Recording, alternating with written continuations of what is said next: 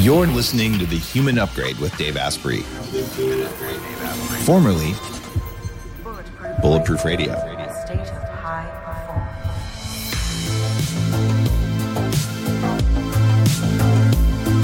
performance. You're listening to The Human Upgrade with Dave Asprey. Today is one of those episodes I'm really excited to do because it's a guest who's been on the show before. If you're a longtime listener, going back to episode 373, you know who I'm talking about, which means it's been almost 7 years since she's been on the show. And since that time, I've worked out this model that you might have heard at the biohacking conference, or if you read my books. I talk about the 4 F words. Now, I'll tell you who she is in a minute, but first we're going to see if she knows the F words. Okay. So this is what all life on the planet does in order automatically before we can think. Okay. The first thing we do is we run away from, kill, or hide from scary things. That's fear. That's the first F word. The second thing all life does is eat everything because there might be a famine. That's feed. What's the third thing that all life does to stay around forever on the planet? Feel or fuck. Can I say my that? God. I was thinking fertility, but clearly we know what's on your mind, Emily. Emily Morse from fertility. Sex with well, Emily. I just thought it was a leading, if you got 4 Fs, and in my industry, the F word is a whole thing. So I thought that you were leading me here, but fertility. I was makes leading sense. you there, and you stepped right into it. Fertility, or yes, it's actually biologically probably the F-bomb is more accurate. And the final F word, just for people going, but what's the final one, is friend. And that's about forming a community and working together, both for your own species and for the species around you. So this is what we all do if you're alive before you can think.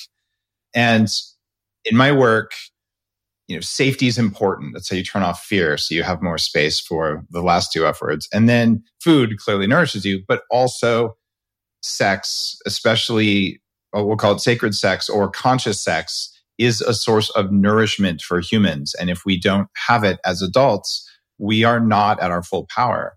So I wanted to talk about that with you because your new book is Smart Sex, How to Boost Your Sex IQ and Own Your Pleasure. I'm doing a big focus thing at the biohacking conference on this. So this was a perfect lead-in to be able to talk about sex in a healthy adult way where we look at it scientifically and just have a good time understanding why this is still taboo in the modern world.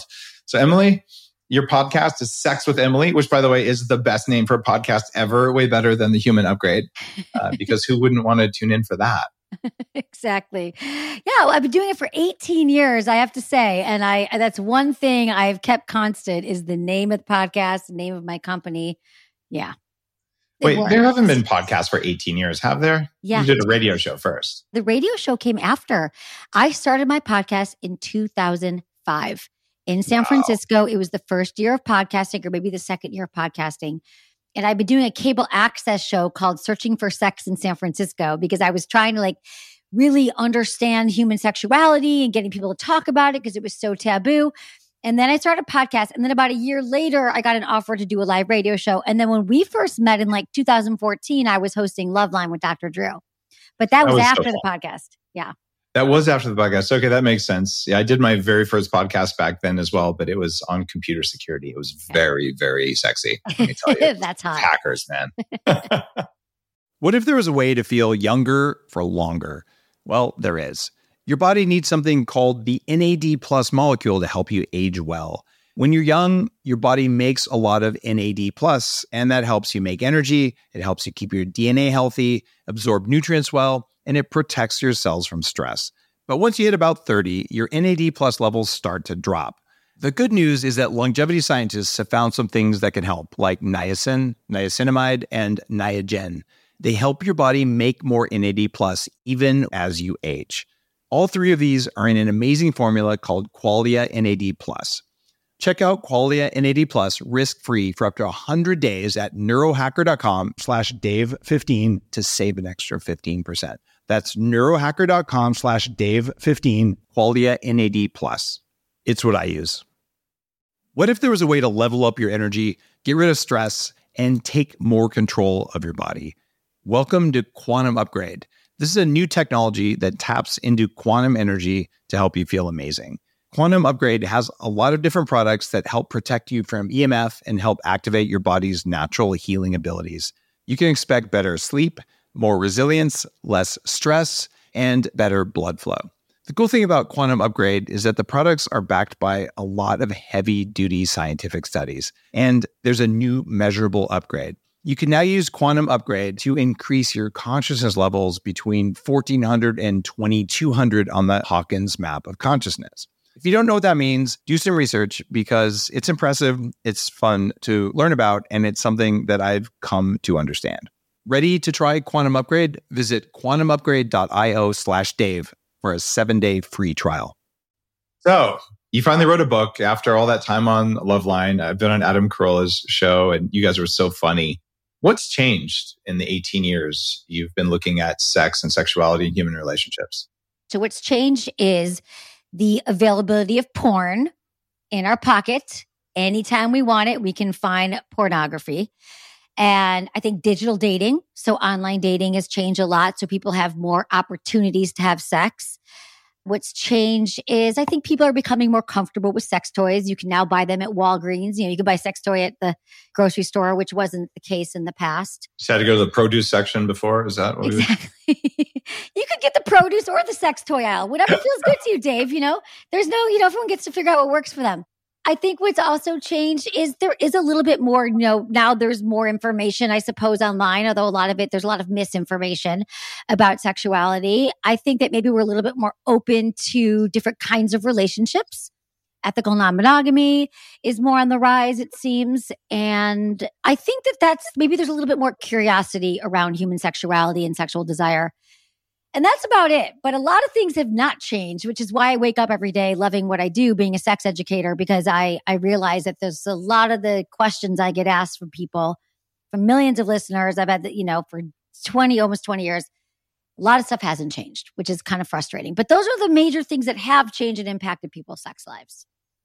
So I'm feeling a sudden urge to have a microdose of nicotine. Can you tell me, why do people want to have a cigarette after sex? Like that's back when people smoked a lot. Why is that? Well, I think it's because, however you associate nicotine, I think that for many people it's a relaxant, right? It relaxes you, or it's a habitual place where you can take a pause and you can sort of feel more, connected, relaxed, even though I guess it's sometimes for people it does the opposite thing. Well, I guess if it comes through a cigarette, that delivery mechanism doesn't really work as well as spraying nicotine in your mouth, which I want to know what that is and how I can get that.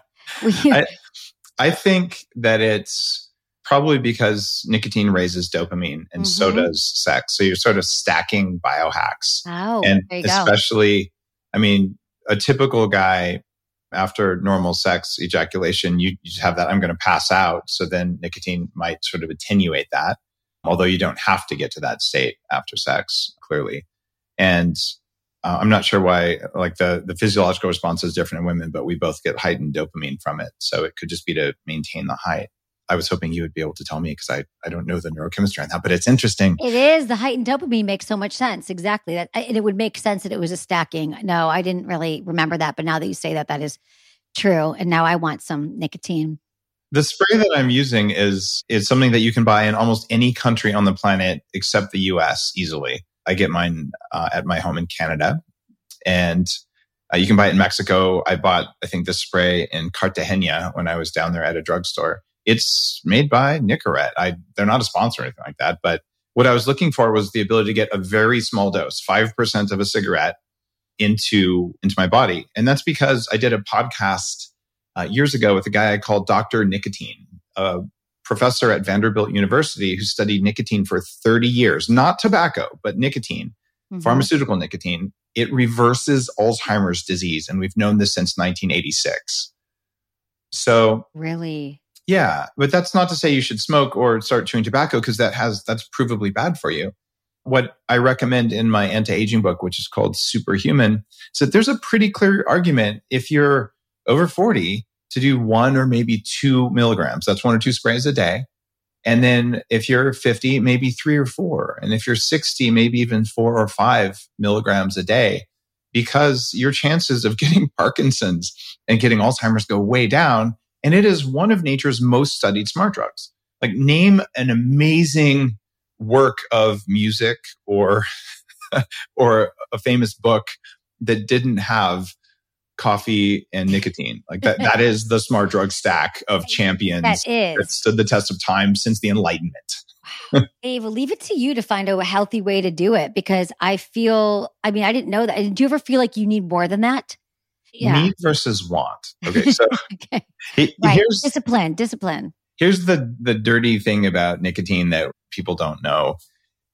And it's funny, we're supposed to talk about sex. We were talking about nicotine, but we'll get back to sex.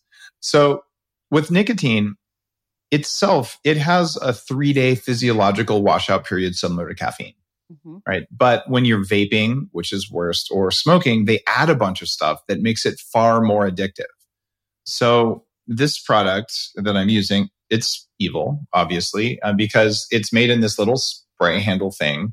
Sometimes you can find these on eBay because people will import them illegally, but it feels good in your hand. And watch this. When you want to use it, you do this. Oh, it's like a lighter. It's a clicker training, like the way they click dogs, because they make more money if you don't use this to get off tobacco. So if you carry this in your pocket, you will probably use it more than once or twice a day.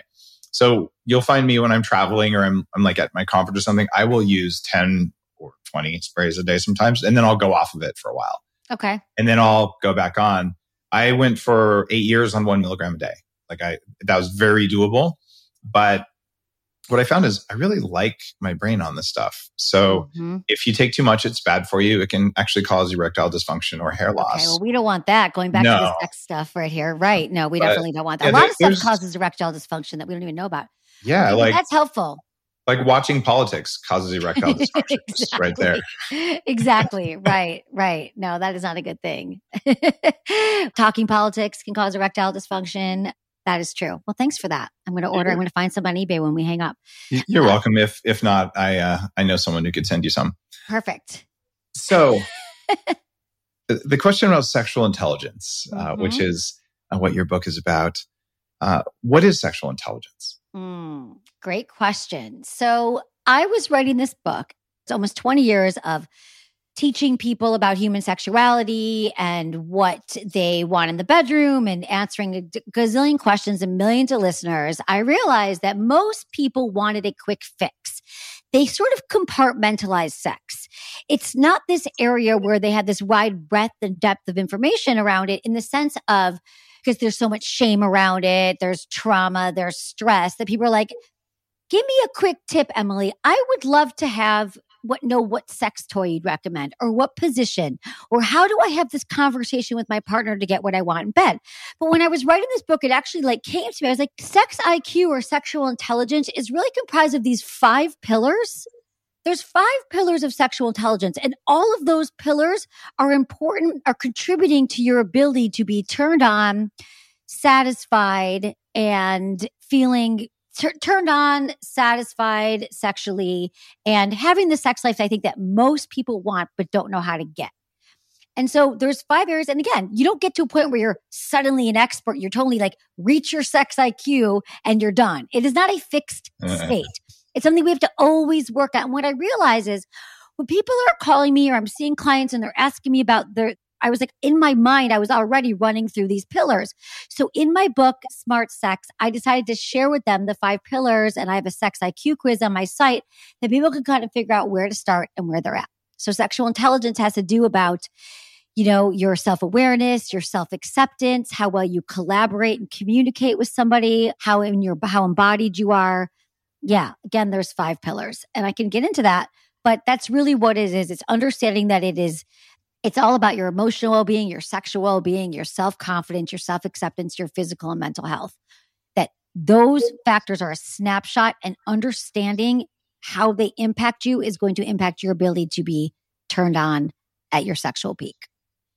I love it that you're talking about physical and mental health, because it turns out that the strength of your erection, if you're a guy, is a pretty good indicator of your vascular and physical health, right? Exactly. And for women, it's maybe a little bit difficult because there isn't like an angle you can measure. No, So for unfortunately women, not. what changes with physical health in terms of what happens in the bedroom? Yeah, exactly. Because your vascular health, like if you have a heart problem, you might have an erection problem or vice versa, right? Yeah. Some men notice it with their erections. So for women, it's not as clear. For women, I think that what is getting them understanding their challenges sexually is more of a mind thing too. Like sometimes like I don't have desire anymore. Like what I mostly hear from women is they're not feeling as aroused and turned on anymore. Maybe they're not as lubricated, which could be a hormonal challenge or it could also be mental. They're not orgasming like they would like to or they had in the past or they never have. So for women, it's a little bit more comes from a mental place and there might be some physiological responses.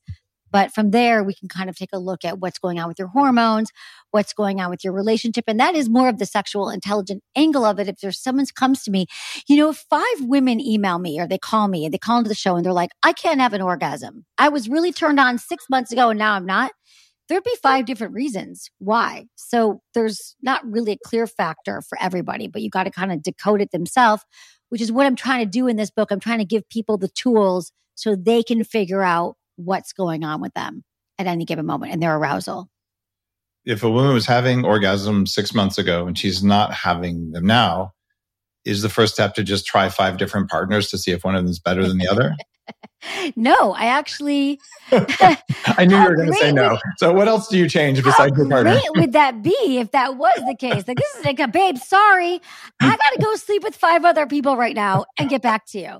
But sometimes for one person, it could be, so let's break it down. For one woman, perhaps she just hasn't, she's kind of developed this point with her partner where they're not communicating anymore, which is one of the pillars.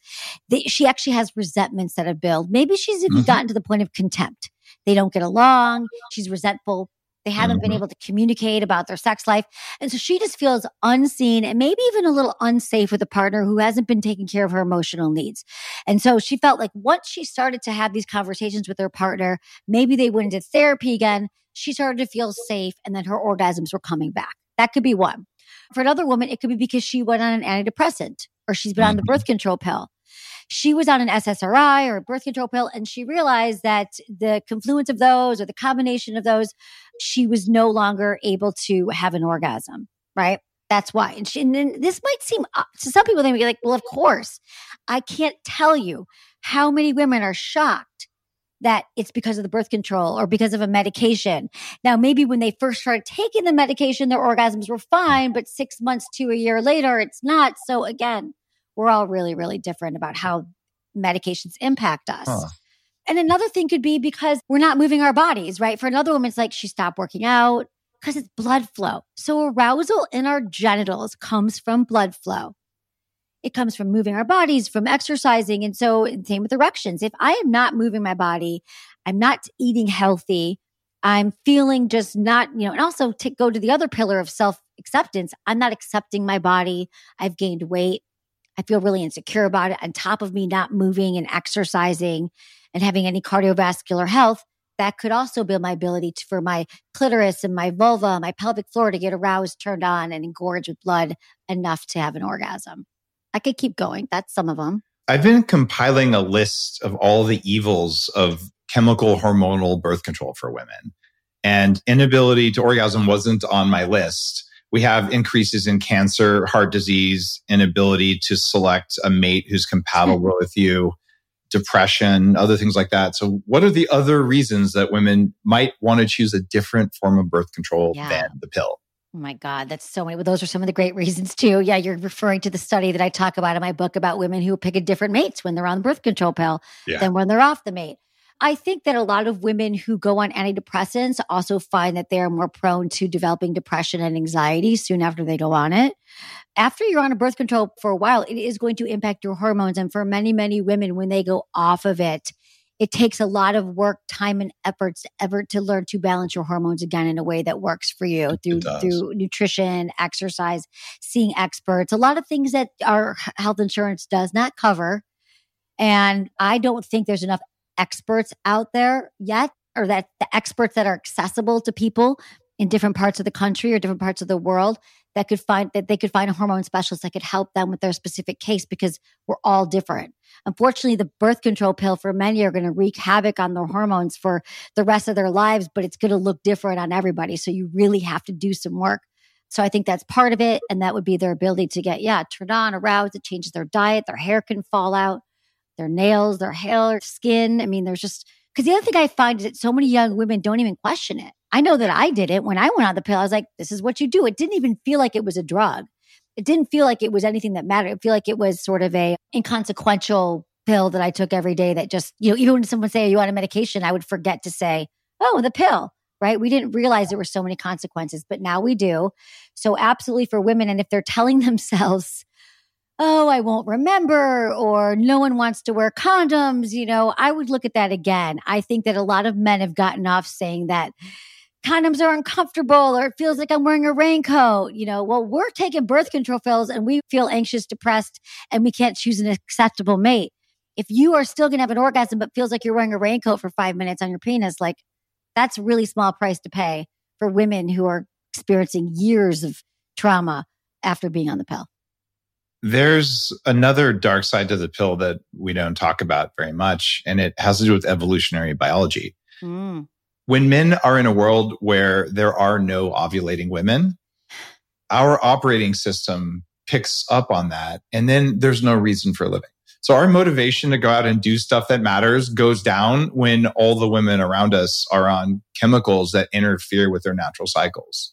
So there's a signal to make the world a better place that comes from women that men are very responsive to. And it's largely invisible to us, but it affects us. Yes. So if there's problems in a relationship and a woman's on a birth control pill, as opposed to another way of protecting herself from unwanted pregnancy, it can have effects on the guy too. They're just subtle effects, right? And his arousal will be less than it would normally be because, well, you don't smell like a fertile woman. That's just how we're wired. It's so true. I love that we're talking about this because I'd love for men to get on board with this too and say, babe, maybe it's not the best choice for you to go on the pill right now. I'd be willing to, figure out other ways that we could work together on it because it should be a collaborative effort. Oh, yeah. I don't know why women are just taking the brunt of it. Like to have a partner who's educated around this and saying like, maybe not the best choice. Let's find some other ways is such a better way to go. It's one of the most loving things you can do as a man is like, hey, let's take care of your health and let's make sure that you don't get pregnant unless we both decide that's the right thing for us because it's not worth sacrificing your long-term health for that. Everyone's talking about red light therapy beds and for good reason. There's a company called ARRC LED that's building an entirely new class of LED devices. ARRC LED beds integrate proprietary scanning technology and frequency protocols to shape the delivery of 6 different wavelengths in dose-optimized photobiomodulation. Yes, that's a lot of words.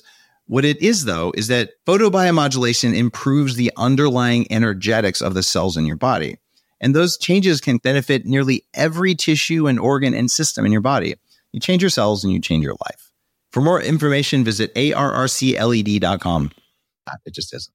Now, the other thing, and since you were last on the show for the last almost couple of years now, I've been single. I'm actively dating. And so I've noticed that many people are just programmed to either not know what they want in bed or to secretly want it, but just not ask for it. Mm-hmm. Why is it that men and women, the answer may be different for each one, why don't they feel comfortable asking for what they want? Such a good question, Dave. I got to tell you that when you started out this conversation about asking me what's changed, and my list was pretty short. What stayed the same is women and men often do not know, they don't feel safe. I can give you the overview and then break it down. There's still taboo around it. They don't feel safe. They haven't explored. They've never actually been with a partner who really was invested in their pleasure and their own and didn't know the right questions to ask. We don't have a lot of experience being in healthy sexual relationships. Having conscious sexuality is a practice that what I encourage people to do in smart sex is to actually take a look at your own sexual history and understand who you are as a sexual being so you can communicate it. So to break that down, I think for women, I think there's different reasons, but we all don't share it. And I can tell you from my experience, when I started out, I remember that partners would say to me, like in my 20s, they'd say, hey, does that feel good? Do you like what I'm doing right now? And I would just say, yeah, whatever you're doing feels great. Yes, it's great. Because I knew that number one, I'm not going to say it doesn't feel good. I guess it feels good. And number two, if they said, what else do you want? Like if this doesn't feel good, I had no idea because we're not given a menu of what we could even ask for. It'd be a very long menu. Yeah, there's exactly. a lot of things people want. It's a lot of things that people want, but we don't know sometimes. We don't know that. Either we don't know it because we haven't had experience, or we know it and we don't know how to ask for it. So a lot of my book is giving scripts. Like the whole communication chapter is like, literally, I break down how to ask for something you want, how to give difficult feedback, because people just, again, it's so terrifying to bring up sex for a lot of reasons. Shame, taboo. We don't have experience doing it. It's not normalized. We're afraid that someone's going to judge us or we're going to hurt our partner's feelings. So we just stay mute and silently suffer through bad sex. Or we learn and we say, okay, you know what? My pleasure is important and I'm going to figure out what feels good to me. And I'm going to do it through masturbation. I'm going to do some research. I'm going to find partners who have a growth mindset around sex, who are actually really engaged and excited so we can figure it out together. And then we can learn and explore and play. But to your point, we're not there yet. I mean, hopefully my listeners of all these years have gotten there and some people I've dated, but I found the same thing too. I was single for a long time and most people don't really know or they don't know how to ask for it. Again, because it's not normalized. And a lot of women, and I was doing this myself too, just they fake their pleasure and they're more performative. You were faking your pleasure? Seriously? Yeah. You're a very bad girl. I know. I faked pleasure. I faked orgasms. That's why I got into this business. I was like, I do not want to fake orgasms anymore. Yeah. Just PSA for women. If you fake your orgasm, we'll keep doing whatever we were doing. So that's a really bad way to give us feedback.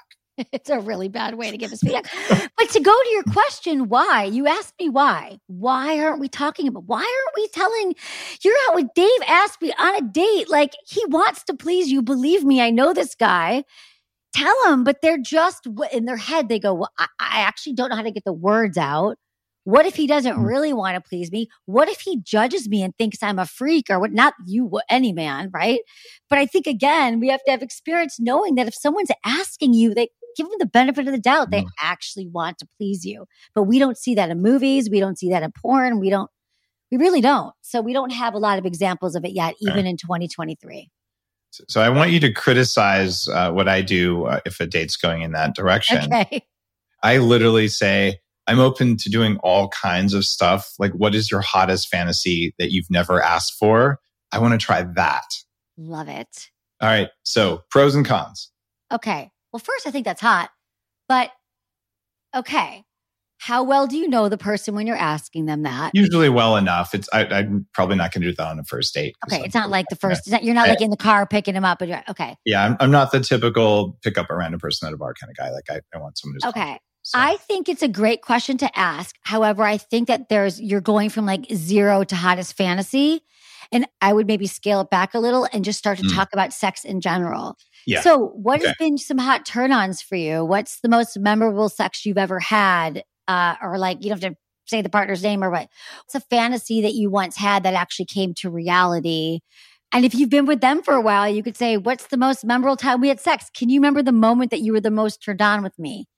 And then from there, they're comfortable sharing with you already. And then you share something with yourself, perhaps about your sexual journey that you've been on and what you've been learning about yourself. But I think sometimes for the majority of women out there that I've experienced and that I see in data, even people that you think would be way more experienced in this area, that saying that to someone and have her being like, this is so personal. I've never told anyone. I know you say, Dave, you're going to be down with it, but this makes me a freak. Or this makes me not normal, I think that they probably shut down. And I mean, I don't know. What have you found? I don't think anyone's shut down, but there's something that guys can do to make a woman feel safe. And it's not an action. It's actually a physiological state. Like it's a thing you do with your heart. I've actually been teaching this to a few people, and I'm actually going to talk about this at the conference. But you can create a feeling of safety that makes your partner feel like they can talk about it without being judged. And I don't think it's a verbal thing you do. I think it's like a way you hold yourself. It's like a feeling in your chest. Is it like a breath? Do you like eye contact, breath work? I mean, there's grounding and like co-breathing practices and, making a sound on your exhale and things like that. Like I've taken courses on that. But I think it's actually something that you do to turn off your own fight or flight response. So you're actually physically relaxed when you ask it, instead of like, oh my God, what's she going to say? You're like, she can say whatever she wants to say and that's okay. And you have this deep calmness. And that's usually when they're like, wow, I've never talked about this before, but that would be really spicy. Okay, maybe we can do that sometime. Yeah. But and then to not be judgmental with whatever they say and just say, well, that's either I've never done that or that is fun, right? Whatever it is. Well, I love that you're setting the right tone and setting in place to have these conversations and the right feeling, that you're able to elicit that feeling. I think it's so important for us to feel safe, and then also how we communicate it without judgment and with curiosity and compassion, rather than, wow, you feel that thing, or a look of horror on your face or whatever. Which obviously, if you're asking that question, you're probably not leading with a look of horror on your face, but you'd be surprised. A lot of us are wired, not you, Dave. You're doing a lot of work. I love that you're teaching how to be in a grounded, accepted space and how to calm your nervous system, I think is everything. Especially not especially, I think all the time, but definitely sexually. I think I talk a lot about that in the book too, about just whether it's a few minutes of eye gazing and 10 deep breaths together is a game changer for people who especially disassociate during sex, can't have orgasms going off into their mind. But to have more connective, conscious sex, I think is what we're both talking about. I don't want to be too graphic or anything, but I was with a person I dated for a little while and she would dissociate. And every time I'd see her dissociate, I'd like pause and be like, hey, can you come back? Right. And it was remarkable because it felt like it was actually really healing to be able to like, no, it's safe to be in your body right now. Like we'll slow down, we'll do whatever. But I think you have to be really attenuated to your partner's state to do that. What is the best way for men or women to be attenuated to their partner's state so they can stay present during sex? There's nothing like that, though, to be with a partner where you actually feel seen and they see you leave the conversation or the room or whatever in any case. But I think the best way to do it is just like basic principles of like even Tantra, I think, which can be very overwhelming to people because they think they have to have like an 18-hour orgasm or it takes a whole process. But the main principle is just really just being grounded with somebody, starting with a few minutes of eye contact, maybe sitting facing each other in like that satsam position, even if it's your partner's in the ground, the masculine is sort of in the grounded space, and wrapping your legs around them. And this could just be like a 5-10 minute thing where you're looking to each other's eyes. And then sometimes you'll find that when you're doing that, your breath can sort of sync up. But if not, just start to bring your breath into it. Just some deep breathing where you're actually feeling each other's chests rise and fall. And, you're breathing without the expectation of anything, just connection. And for many, you'll find that as a practice and as you do that the disassociate or the worries that you're having or the concerns do fall away. And you feel much more not only connected to your partner, but then you'll start to feel the sexual energy and the connection circulating in your bodies. If you really spend some time cultivating this. Again, I don't know that it happens right away. I've studied this and been on a lot of different retreats with people I had never known. And then I get into this exercise with them and I'm like, oh, I'm feeling your energy, right? So I think it's available to all of us, which is so great that sexual energy is the creative life force. And learning to tap into that, I really do think is one of the keys to a lot of the sex that we're all craving, but we just don't know how. So that's what I recommend. I love it that you talked about syncing breaths. And that's something that either partner can do. Just be aware of your partner's breath and just kind of match your exhale and inhale with theirs. That really does line things up in a way. And where do they teach that? I've seen that in various courses I've taken and whatnot. But outside of some relatively esoteric stuff, you don't learn that in high school sex ed. They never tell you that. But it seems like that's table stakes if you want to connect with someone, especially if it's someone relatively new to you. But even if you've been with someone for a long time, syncing up like that seems to just magically open the gates, so to speak. And then things just progress a lot more easily. Yeah, it's true. And it is kind of magic. And I want to just give everyone this little tip and this is something that I had to learn as well, that there's a lot of times that sex starts happening, right? And we're kind of like, it sounds like maybe someone you dated where they disassociate. Not because of you, it's a habit to disassociate. Yeah.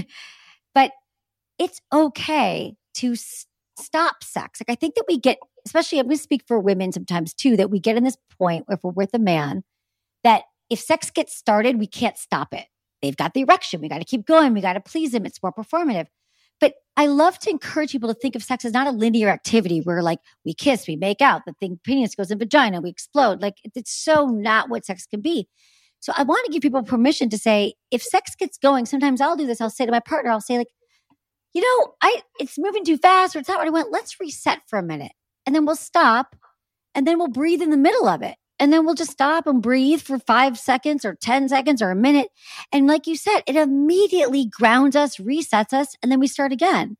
Our sexuality didn't go anywhere. We're not leaving to go out to dinner. Like it's still there. It's contained, but now it's controlled and we're much more connected. So I want people to know that this is available to you now.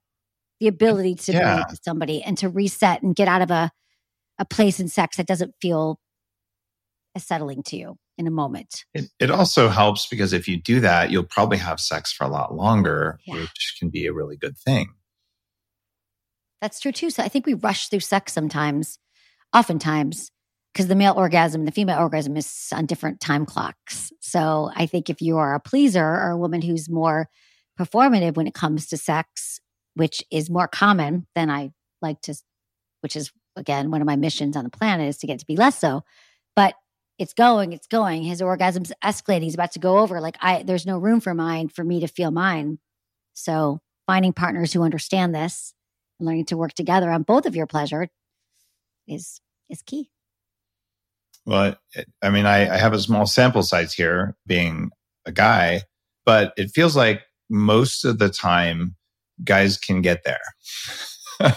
So focusing on that is probably not where you want to focus first because that's likely to happen. Exactly, right? Dave. Now, men, there's something called the orgasm gap, and I worked tirelessly to close it. But the orgasm gap is twofold. All men are going to orgasm in most situations, like 99.9%. They're going to orgasm. We don't need to worry about their orgasm. But for people with vulvas, it can take anywhere between 20 minutes to 40 minutes, and men can take between 6 and 9 minutes. So there is the gap in time. So you have to bridge that gap so we can all get there. But then there's also the gap in that men have them and women don't. Like we don't need to worry about that, right? But again, this is education. This is why I'm glad we're talking about this because a lot of people don't really know that. To us, we know this, but for other people, women just feel very inadequate and something's wrong with them because it's taking too long and are we going to get there? And since I didn't know how to ask my partner for what I wanted, he's not doing the thing that I need. And, it becomes messy. About 8 years ago, I published the Taoist equations for male ejaculation. And I tried to disprove them because I thought it sounded stupid. And so the Taoists are looking at longevity. They wanted to live forever. They were immortality seeking. And they looked at sexual energy as something that you can waste or you can cultivate. And they look at that as part of longevity. It's different than Tantra, even though there's an overlap between the two. And the equation was age in years minus 7 divided by 4. So they said, figure out that number. It might be 7 days or 5 days or 12 days. And you only ejaculate that often or less, but not more.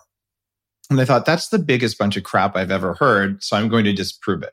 So for a year, I tracked my orgasm and ejaculation and sex and masturbation frequency, and I plotted it against my daily happiness. Like, how much do I like my life? And I published that in Game Changers, the book. And it's kind of an embarrassing graph. It's like, well, here I was going to do the 30-day. They say, if you want to live forever, just ejaculate once every 30 days. Keep your orgasm as a man to under an hour.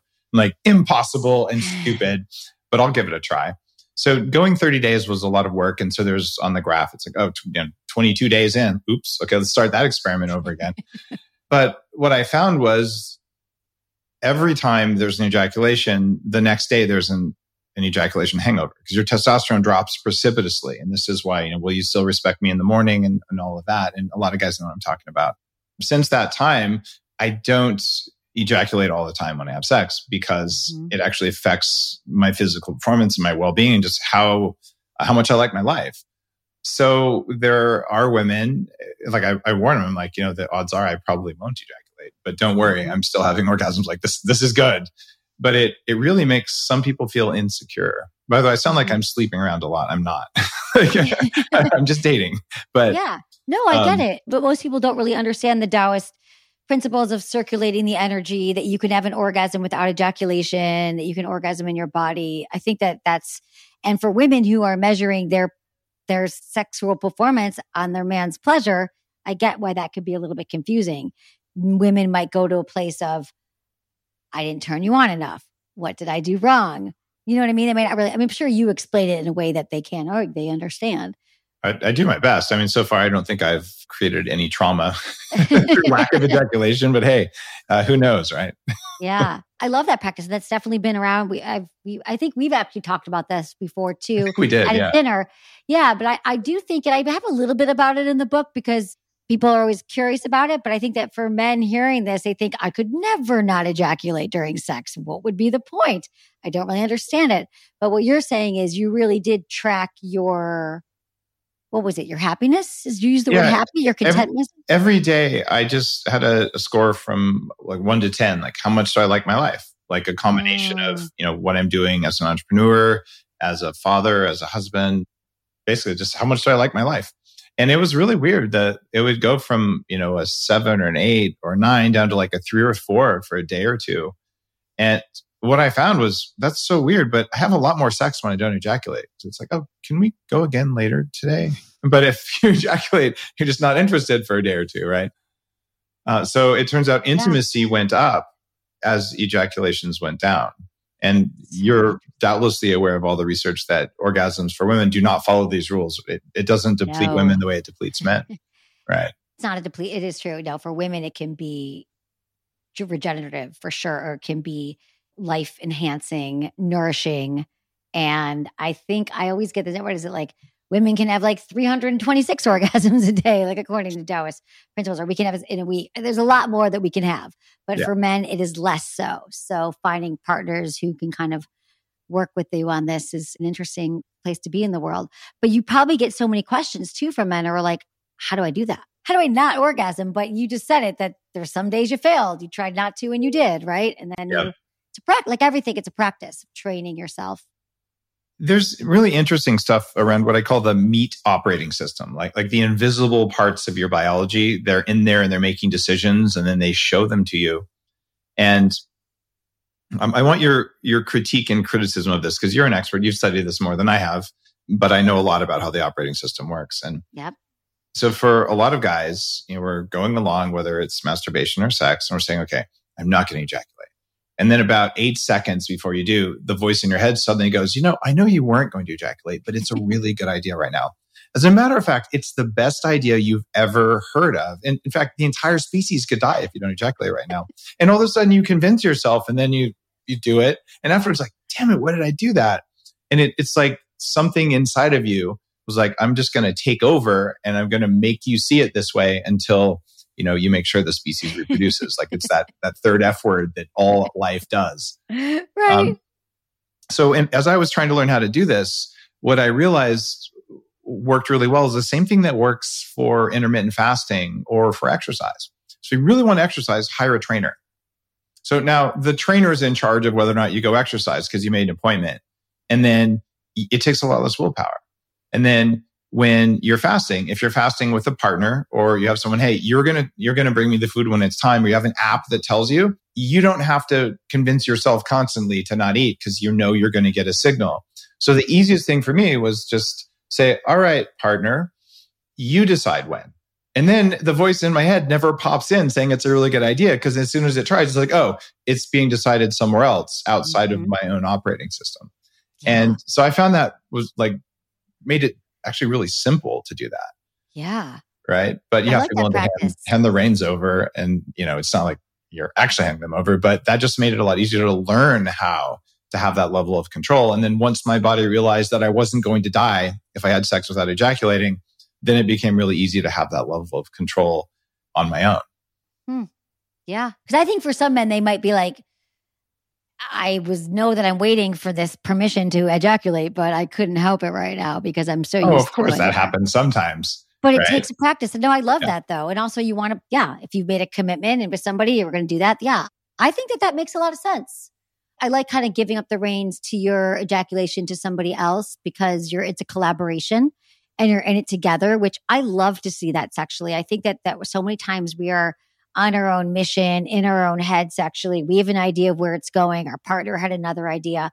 This is why I love kink play and why I love collaboration during sex like this. Like, we're in this together. Let's play. Let's have some fun.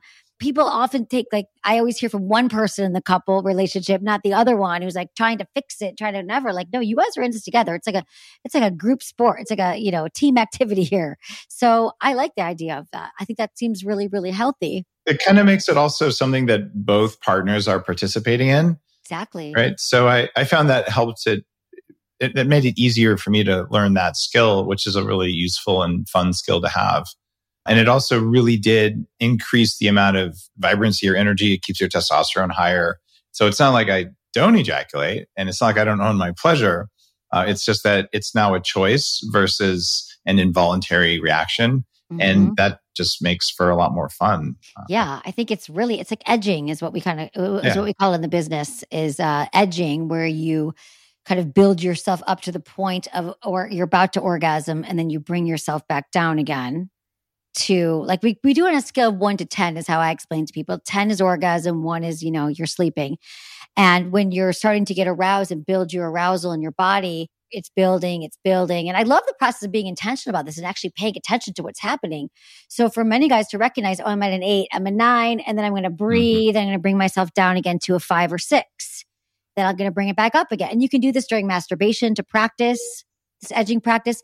And it's great for women too. But the whole process of this, of building it up and bringing it back down and building it up, is sort of when you finally do have that orgasm, it can be a lot more intense and satisfying and vibrant, as you know. I've read some cases of men and women who just could orgasm and then they just lose their ability to do it. And it's actually caused by supplements. Have you heard anything about that? No, supplements, not medications? Yeah. I've heard some things. I've definitely heard of some things. I can't think of which ones. Which supplements did you hear? The biggest culprit is ashwagandha, which is a relatively common adaptogenic herb, but it does change some neurotransmitters. So if you're taking it constantly or taking too much of it, it can reduce your ability to orgasm.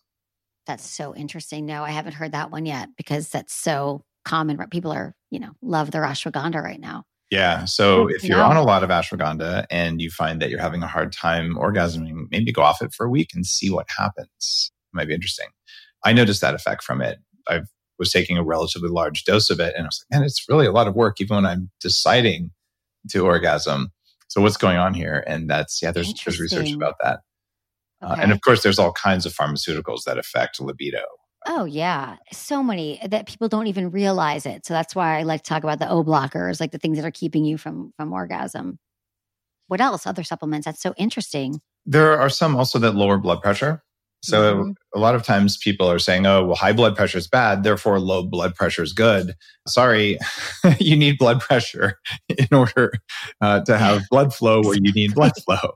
Exactly. Whether it's male parts or female parts, more blood flow equals more pleasure. Exactly. It's all about blood flow and nerve endings. I just tell people that. I'm like, we're all about blood flow. If you're moving your body, you're eating healthy, you're going to have more pleasure than you're not moving your body, you're not eating, stuff that makes you feel good.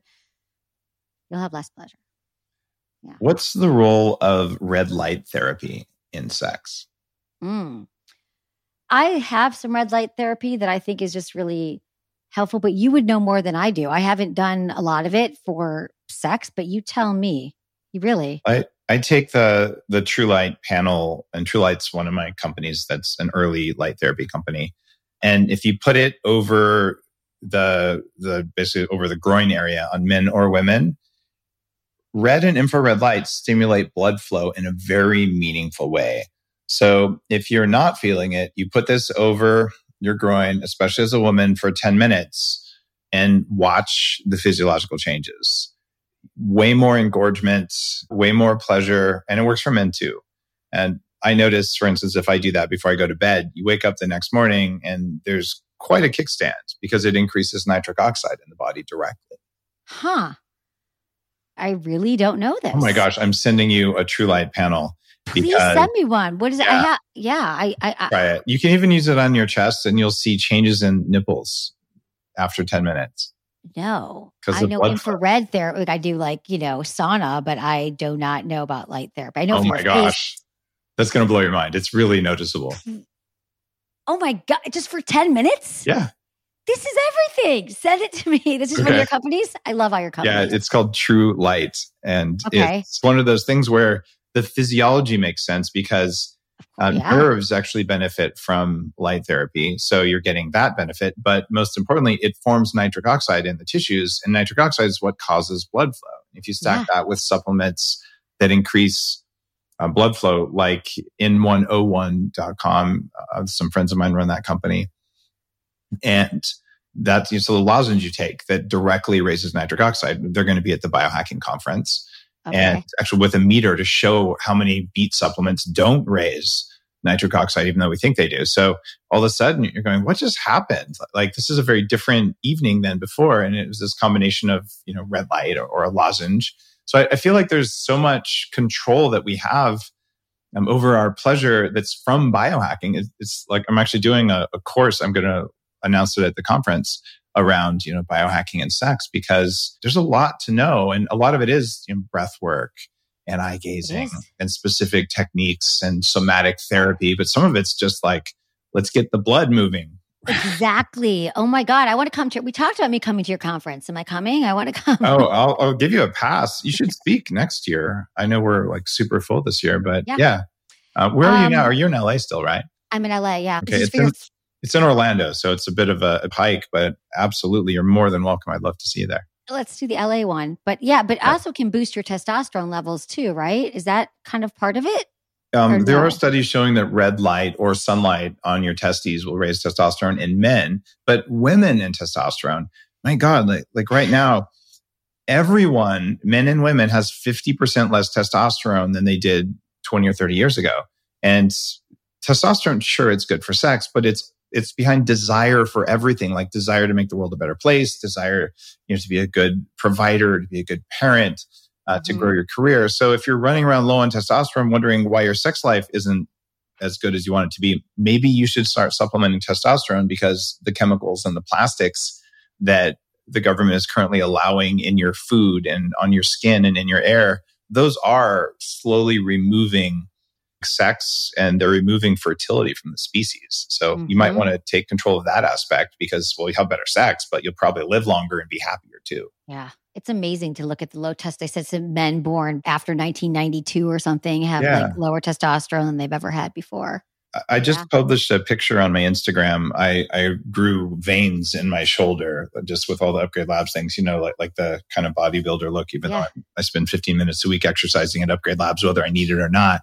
But then you swipe right on the picture and you see the picture of me when I was 22 or 23, when I weighed 300 pounds. My testosterone was lower than my mother in that picture. And we have her numbers, my numbers. It was around 100, 150, and it should be about 1,000. So I look like this kind of androgynous 22-year-old in a double extra large t-shirt. And it definitely affects everything in your life. So I feel like if you have more sex, your testosterone goes up. If you raise your testosterone, you have more sex for men and women. It's just different levels that we need. Exactly. I love that we're having more information about this now and that women are more open to exploring this as well. Because for so long, there was so much misinformation about women supplementing with hormones. In your book, in Smart Sex, you talk about pleasure thieves. What's a pleasure thief?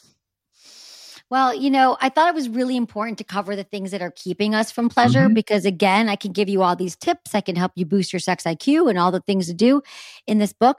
But there are culprits. There are things that are stealing us and hidden in plain sight. And one of them is stress and anxiety.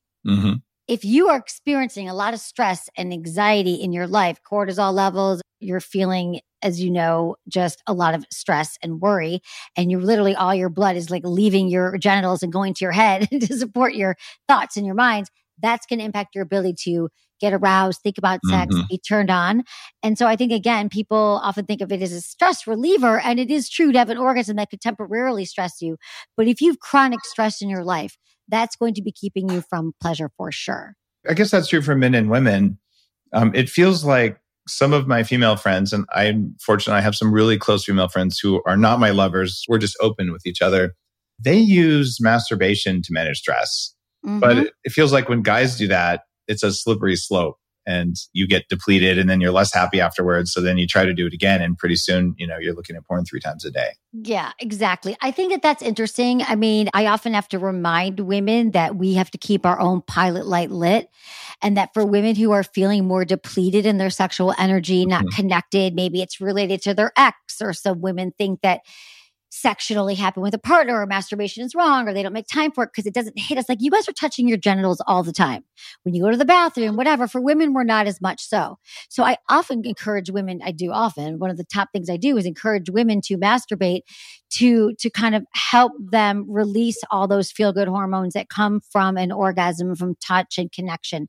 So yeah, I think that it's a really important part for women to kind of get that desire going again, and to just stay connected to it. I think that we have to keep our own pilot light lit. Don't wait for desire, someone just to come and to hit you over the head to want to do it. Put it into your schedule, remind yourself to do it. And sex begets sex. The more sex we have, the more sex we're going to want, the more orgasms. But yeah, for men, I feel like a lot of men are like, I don't need to remind them to masturbate. They're good. I'm like, hey, dude, you're at the grocery store. You can put that away. You don't need to masturbate right now. But for women, yeah, no. But you know what I mean? Like, they got it down. But women, I'm like, oh, yeah, it's good. And then women love that. They're like, oh, yeah, now I've learned and I'm connecting to myself. So I do think that's one of the differences. And yes, for many women, it is like before they go to sleep at night or just waking them up in the morning, it can have a lot of benefits. Huge fan. When I study Tantra or Taoism, or even actually some of the work in kink and BDSM out there, it looks like there's about 9 kinds of orgasms for women. What's the actual number of types of orgasm? There's a lot of controversy about this, which I think is so funny that there's all this controversies around sex. It's such a new field that we haven't been studying sex for that long.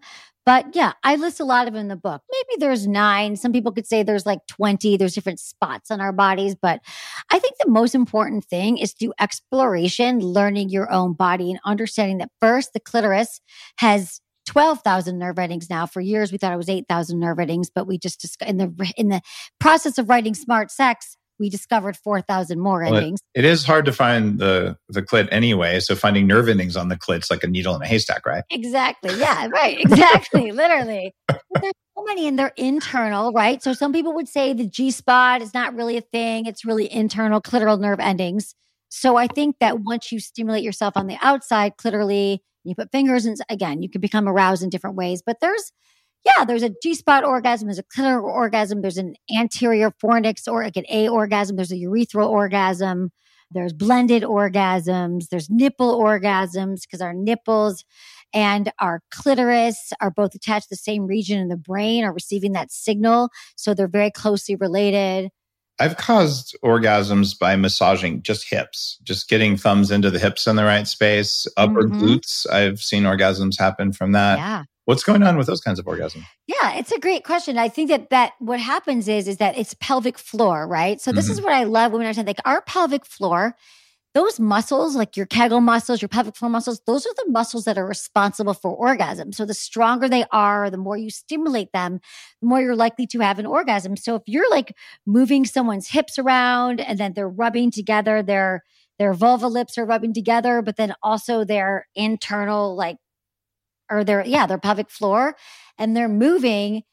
Listen, if you're putting your fingers or your thumbs into someone's like groin area or like right outside, that you're sort of indirectly stimulating internal nerves that are going to be responsible for orgasm and going to facilitate an orgasm. How fun is that? It's super fun, where you haven't even gone to the juicy parts and there's already, full orgasms happening, and intriguing to me. Because, how many other spots on the body are there? I don't know that there's a great map, but it feels like there's at least a half a dozen or so types. And maybe they're similar types with just different input points. Who the heck knows? But it's more than one anyway. Yeah, there's more than one. I think I have about 8 or 9 in the book. We could go through them, but I There's people are always like, I guess when I talk about the different types of orgasms, I feel like I put it in the book, but I also know that for many women, they just don't even know how to have one and they get overwhelmed that they're having the wrong kinds. But there's like the vaginal orgasm. There can be a blended orgasm. There can be a core-gasm. Like, I don't know if anyone's ever been at the gym and they're doing like their thigh master or their exercises. Those are responsible by the core muscles, which is what could be happening when you're massaging these women, that could be amazing for them. I have a core orgasm story for you. Tell me everything. It's kind of embarrassing. I was back when I probably had that fat picture taken that I was just talking about on Instagram. I was going to the gym 6 days a week, 90 minutes a day, trying to lose weight. And it didn't work, but I was on the ab machine one time. And of course, there's 2 women waiting for their turn on it. And I have it fully loaded, like maxed out, and I'm just doing crunches. And then all of a sudden, like I have a full on like ejaculatory orgasm with like no warning. And I was like, okay, what just happened? So I kind of got up and like went away. And I went to the doctor because I'm like, something is wrong with me. And I'm all embarrassed. I'm telling the doctor, I'm like, well, this happened. And he's like, well, nothing's wrong with you, but I've never heard of that before. But, maybe you have some inflammation or something. But I think you're okay. So no need to worry. And so I just looked at him. I said, well, at least I'm going to have really strong abs. He just started laughing because he was kind of embarrassed by the conversation too. Because like how many people, but I was like really kind of traumatized because I didn't see it coming. Right. Right. No pun intended. Yeah, that was a coregasm. So yeah, exactly.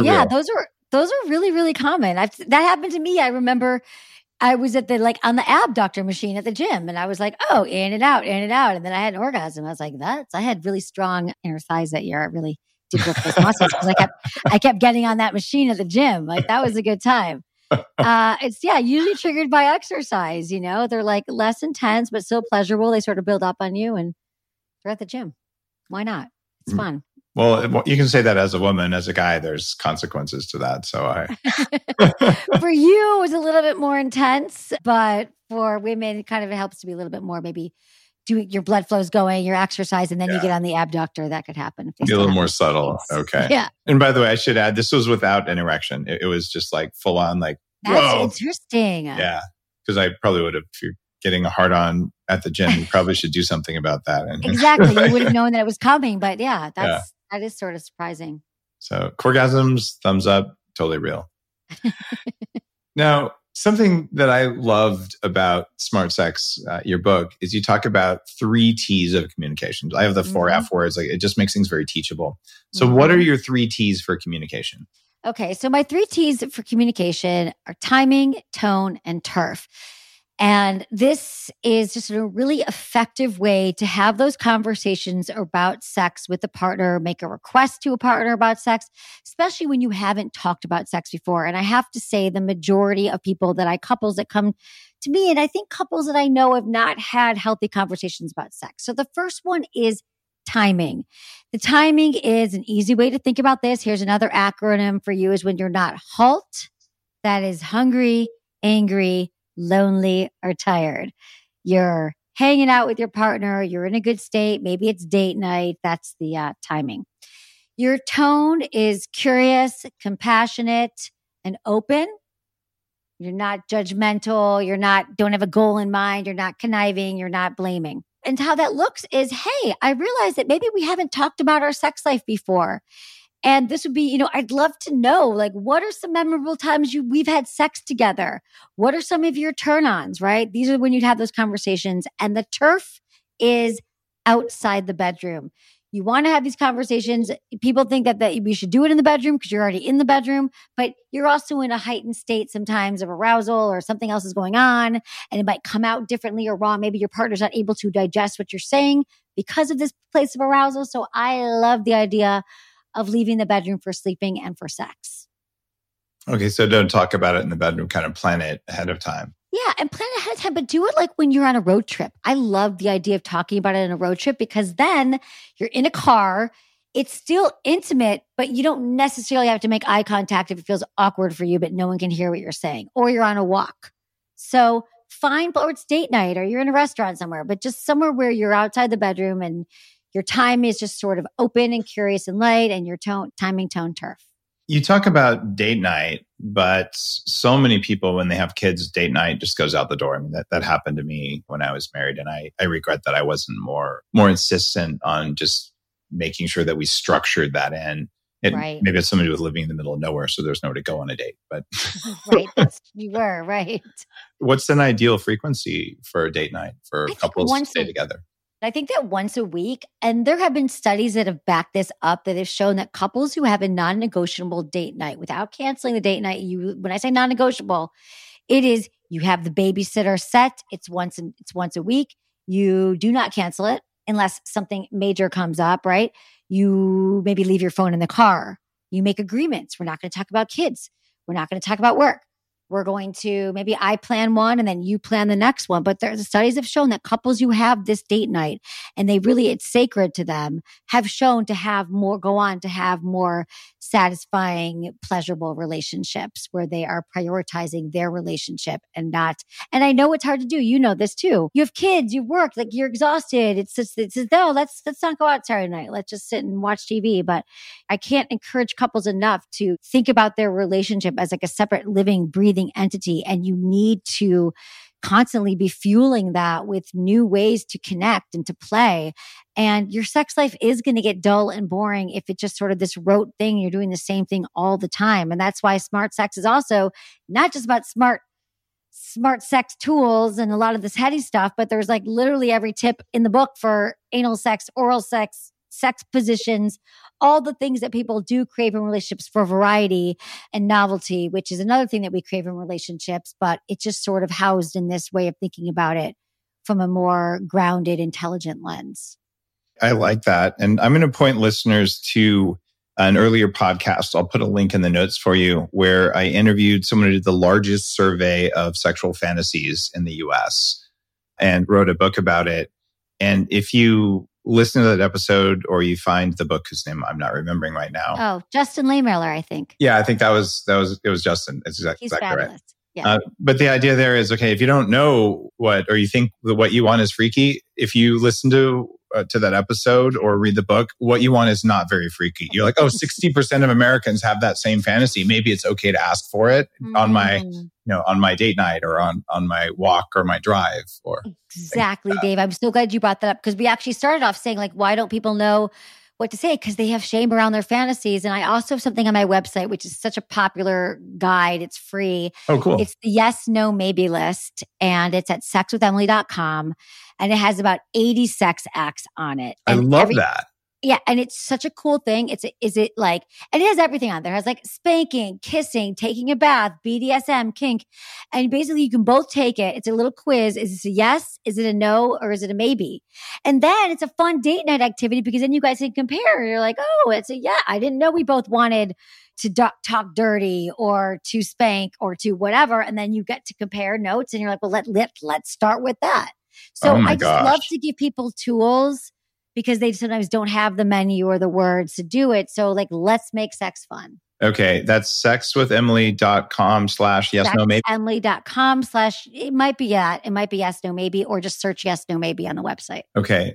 I highly recommend that. I've used similar lists, whether they're just sex oriented or kink oriented or tantra oriented with partners. And it's really cool because then here's the Venn diagram overlap. We can play there and everyone's just a yes.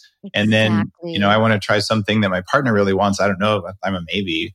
And then you can go there. So that tends to expand the overlaps in the middle. So it's such a powerful and easy structured way to do it. I love it that you have that list. Yeah, exactly. I think it's true because we were talking about feeling safe.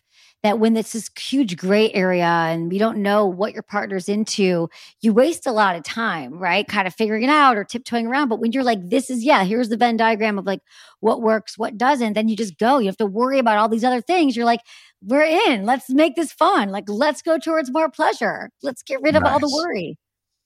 Do you have any real life examples of people who went through the things in your book and what it did for them? Yeah, I do. I mean, I've got almost 20 years of people that have been listening to the show. And I think that there's so many couples who, I'm trying to think of one couple who had never talked about their sex life. And I think They were really shameful. They both had fantasies that they were afraid to articulate to each other.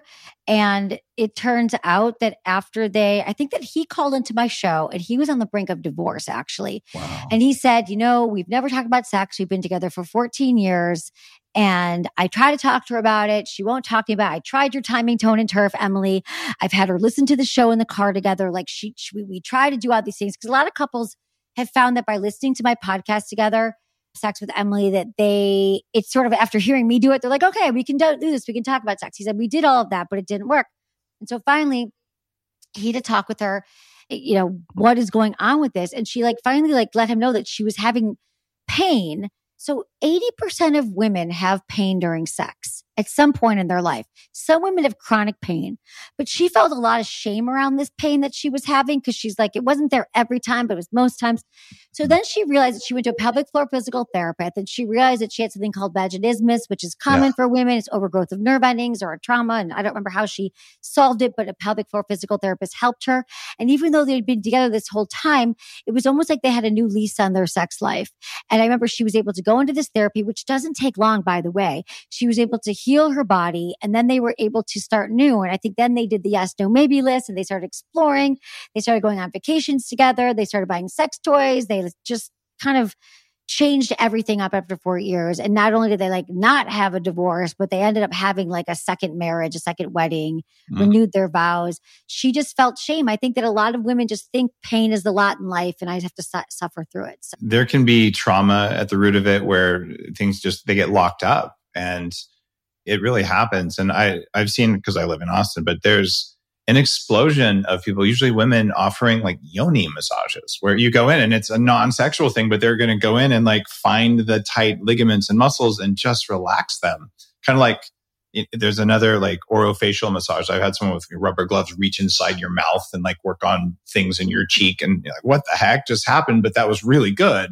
Right. So it's the same thing with our nerve endings, sexological body work. I've had people do that. And a lot of us have these overgrowth of nerve endings where somebody can just put a finger on it and you actually feel the nerve ending unwind from years of trauma. And a lot of women clench and hold for many reasons. And it can be very powerful to release that. The other thing is, especially if you're dating a vegan, if you're eating a lot of oxalic acid from spinach and kale and beetroot and things like that, tiny crystals can form. They're calcium oxalate crystals and they can form in your vulva and it's called vulvodynia and it's extremely painful. It gets worse if you've been exposed to toxic mold and I'm kind of an expert in toxic mold and I was a raw vegan and I did get oxalic acid buildup, not in my vulva, thank you very much, but good to know. It also gives you kidney stones and gout. So there's that. So if you're eating an excessive amount, especially of raw plants and you're getting vaginal pain, especially on the vulva, that could be a contributing factor. And it's something that we just don't talk about enough. No, we don't. That's such good information because we just don't have any information about it. Again, women, we have not spent a lot of time and resources studying women's sexual health and pleasure. Well, Emily, it's been way too many episodes since I had you back on the show because this is one of the important 4 F words. It's one I'm going to spend more time on at the conference this year just based on demand. It's part of biohacking. If you're going to change the environment around you and inside of you so you have more control of your own biology and your body's freaking out because you're not getting what you want and need in the bedroom, maybe that's something you could change in your life that would improve how you show up everywhere, including at work and as a parent or just as a friend, all the different things, because you're getting a need met that was unmet. So I'm grateful you wrote a whole book about it. Smart Sex, How to Boost Your Sex IQ and Own Your Pleasure is the full title, guys. And as you might have noticed, Emily has a really good voice, probably from 18 years of podcasting. And she read her own book, same way I did. So when an author reads their own book, it's going to be really good. So maybe check out the Audible version of it. Emily, thank you. And I'm hoping that I can get you to the conference this year. If not, we'll get you there next year. Okay. I would love to be there. I'm very excited to check it out. I love all the work you're doing, Dave. Thanks for having me. I appreciate you. Guys, if you liked the episode, do me a favor, read Emily's book because it's got a lot of really useful stuff in there. This is one of the things that we can do to help heal our society, believe it or not. Mm-hmm. And you've already heard this from me before, but if you read a book and you don't leave a review for the author, it's probably because you're not having enough sex. Yes, exactly, everybody. Get this book. And you know what? Right. You're not having enough sex. Write a review and get this book for your partners. Buy it for people in your life. What I love is it's good for everybody, all ages, all genders. I just want people to remember that. Yeah, it's not at all an X-rated book. It's an educational book, but it's also fun to read. So you did a great job on it. Thank you. All right. Thanks, Dave. We'll see you soon. Bye. Thanks. You're listening to The Human Upgrade with Dave Asprey. The Human Upgrade, formerly Bulletproof Radio, was created and is hosted by Dave Asprey.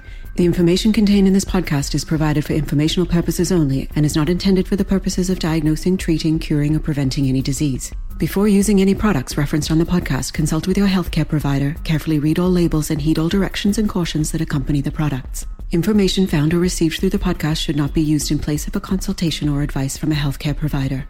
If you suspect you have a medical problem or should you have any healthcare questions, please promptly call or see your healthcare provider. This podcast, including Dave Asprey and the producers, disclaim responsibility for any possible adverse effects from the use of information contained herein. Opinions of guests are their own, and this podcast does not endorse or accept responsibility for statements made by guests. This podcast does not make any representations or warranties about guest qualifications or credibility. This podcast may contain paid endorsements and advertisements for products or services. Individuals on this podcast may have a direct or indirect financial interest in products or services referred to herein. This podcast is owned by Bulletproof Media.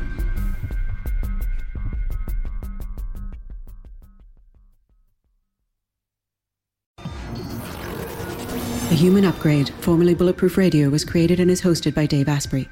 The information contained in this podcast is provided for informational purposes only and is not intended for the purposes of diagnosing, treating, curing, or preventing any disease. Before using any products referenced on the podcast, consult with your healthcare provider, carefully read all labels, and heed all directions and cautions that accompany the products. Information found or received through the podcast should not be used in place of a consultation or advice from a healthcare provider. If you suspect you have a medical problem or should you have any healthcare questions, please promptly call or see your healthcare provider. This podcast, including Dave Asprey and the producers, disclaim responsibility for any possible adverse effects from the use of information contained herein. Opinions of guests are their own, and this podcast does not endorse or accept responsibility for statements made by guests. This podcast does not make any representations or warranties about guest qualifications or credibility. This podcast may contain paid endorsements and advertisements for products or services. Individuals on this podcast may have a direct or indirect financial interest in products or services referred to herein. This podcast is owned by Bulletproof Media.